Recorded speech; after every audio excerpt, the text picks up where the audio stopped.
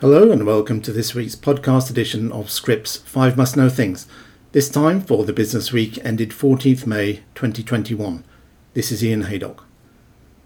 This week we look at issues surrounding the proposed IP waiver for coronavirus vaccines, a trial delay for Novavax's COVID-19 vaccine, an ICER review of multiple myeloma drugs, and Galapagos' efforts to refocus its R&D pipeline. The US government's decision to back the waiver of intellectual property protections for COVID-19 vaccines is seen as momentous, but some legal experts note that the text-based negotiations to follow are not going to be easy and will likely require heavy-duty diplomatic efforts to align views, if at all. Scrip's Andrew Gangurdy reached out to a cross-section of IP experts on the long road ahead and whether the scope of the proposed waiver could be a sticking point, given the wider promise of mRNA technology in areas beyond vaccines. Indian industry veterans suggested that Big Pharma's bigger worry around the waiver is possibly any attempt to expand the exemption beyond the arena of vaccines. Others pointed to whether the move might prompt voluntary licenses or open the door to counterfeiting. Nicholas Diamond, director at C&M International, the global policy and regulatory affairs affiliate of international law firm Crowell and Mooring, told Scrip, "All stakeholders will want to closely monitor these developments to better understand the potential scope of what could be included in a zero draft, which in principle could differ from India and South Africa's original proposal last year." Other experts similarly believe that if the US stance is taken literally, then it is much narrower in scope than originally envisaged in the waiver plan put forward by South Africa, India and the other sponsors. Tahir Amin, who's co-founder of the US-based not-for-profit group Initiative for Medicine's Access and Knowledge, or IMAC, told Scrip that more broadly, the key issues to watch out for will be scope of the language and whether it will be overly restrictive, such that it makes the waiver unworkable in practice. It would be in the interest of the pharmaceutical industry to delay the final text as much as possible, he declared. There are already varied voices coming out of the EU on the US support for the IP waiver.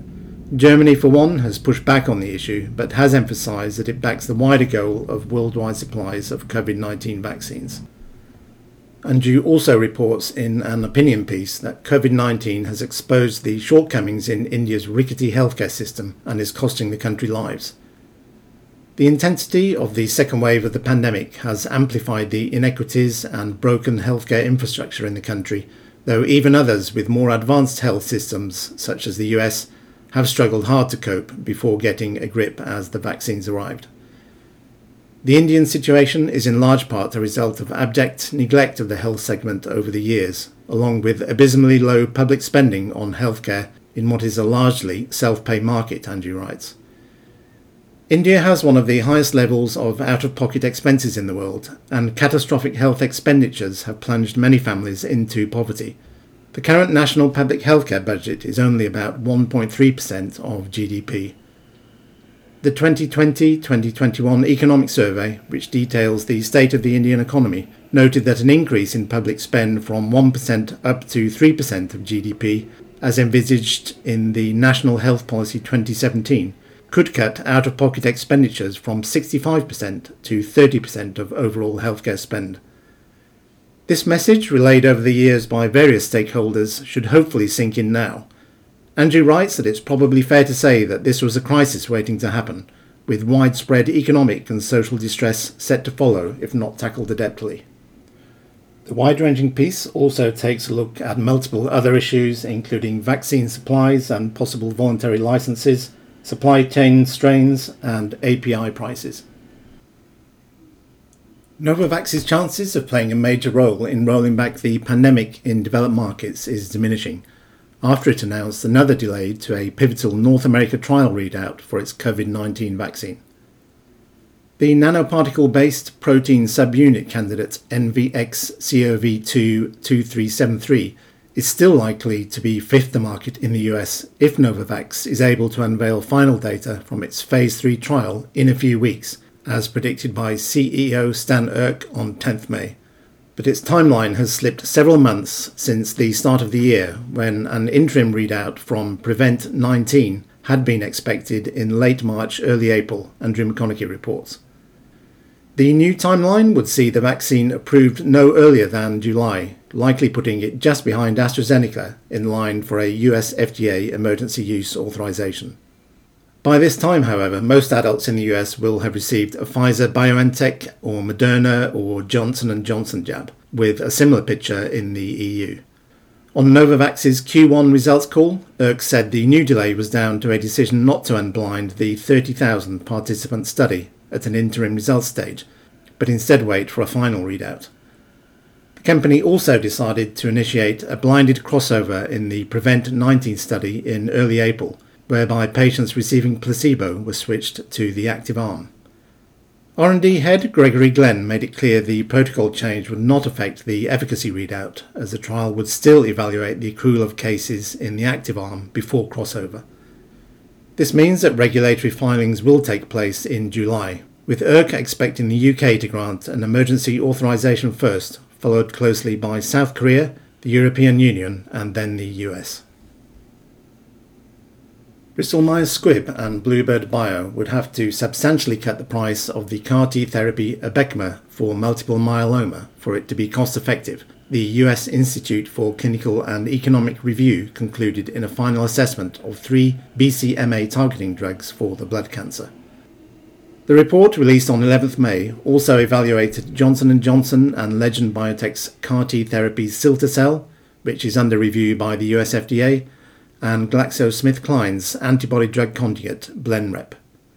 An ICER panel found that although Abecma and Cilta-cel provide net health benefits compared with the usual care, Abecma's price reflects low long-term value. J&J has not announced a price for Cilta-cel yet, so the long-term value could not be determined by ICER. Meanwhile, the ICER panel determined that the evidence was not adequate to demonstrate a net health benefit of Blenrep over usual care, and the drug was viewed as having low long-term value despite favourable cost-effectiveness. Alec Diarman writes that Blenrep became the first BCMA targeting therapy to win FDA approval in August 2020. Abecma became the second in March, and J&J completed a rolling biologic license application submission for Cilta-cel in the first quarter. GSK defended its pricing for Blenrep. We have a strong track record of reasonably pricing medicines to reflect the value they deliver to patients and are actively involved in creating solutions that give patients access to new treatments and scientific breakthroughs, the company told Scrip.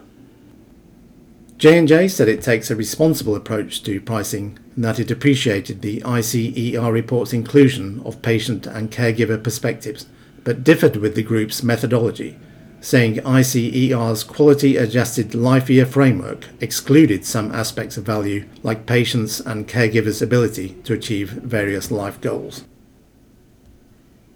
Finally, after a very tough 9 months, Galapagos has laid the foundations for the road to recovery by refocusing its research areas, targeting €150 million, or about $182 million, in savings and seeking out late-stage assets to fill the gap between its approved rheumatoid arthritis drug Jyseleca and the rest of the pipeline. President Bart Filius mapped out the Belgian biotech strategy to Scrip's Kevin Grogan after the completion of a review of the business, following a miserable spell which started in October 2020 when the osteoarthritis drug GLPG 1972, an ADAMTS5 inhibitor partnered with Servier, failed to significantly reduce cartilage loss in the Phase 2 Rosella trial.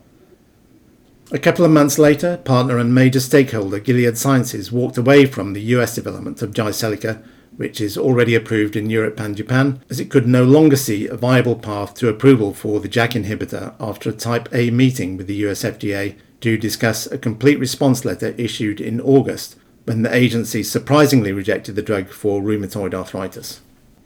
The latest blow in February this year saw the termination of the Isabella Phase 3 program for ziritaxestat, which was being evaluated in about 1,500 idiopathic pulmonary fibrosis patients.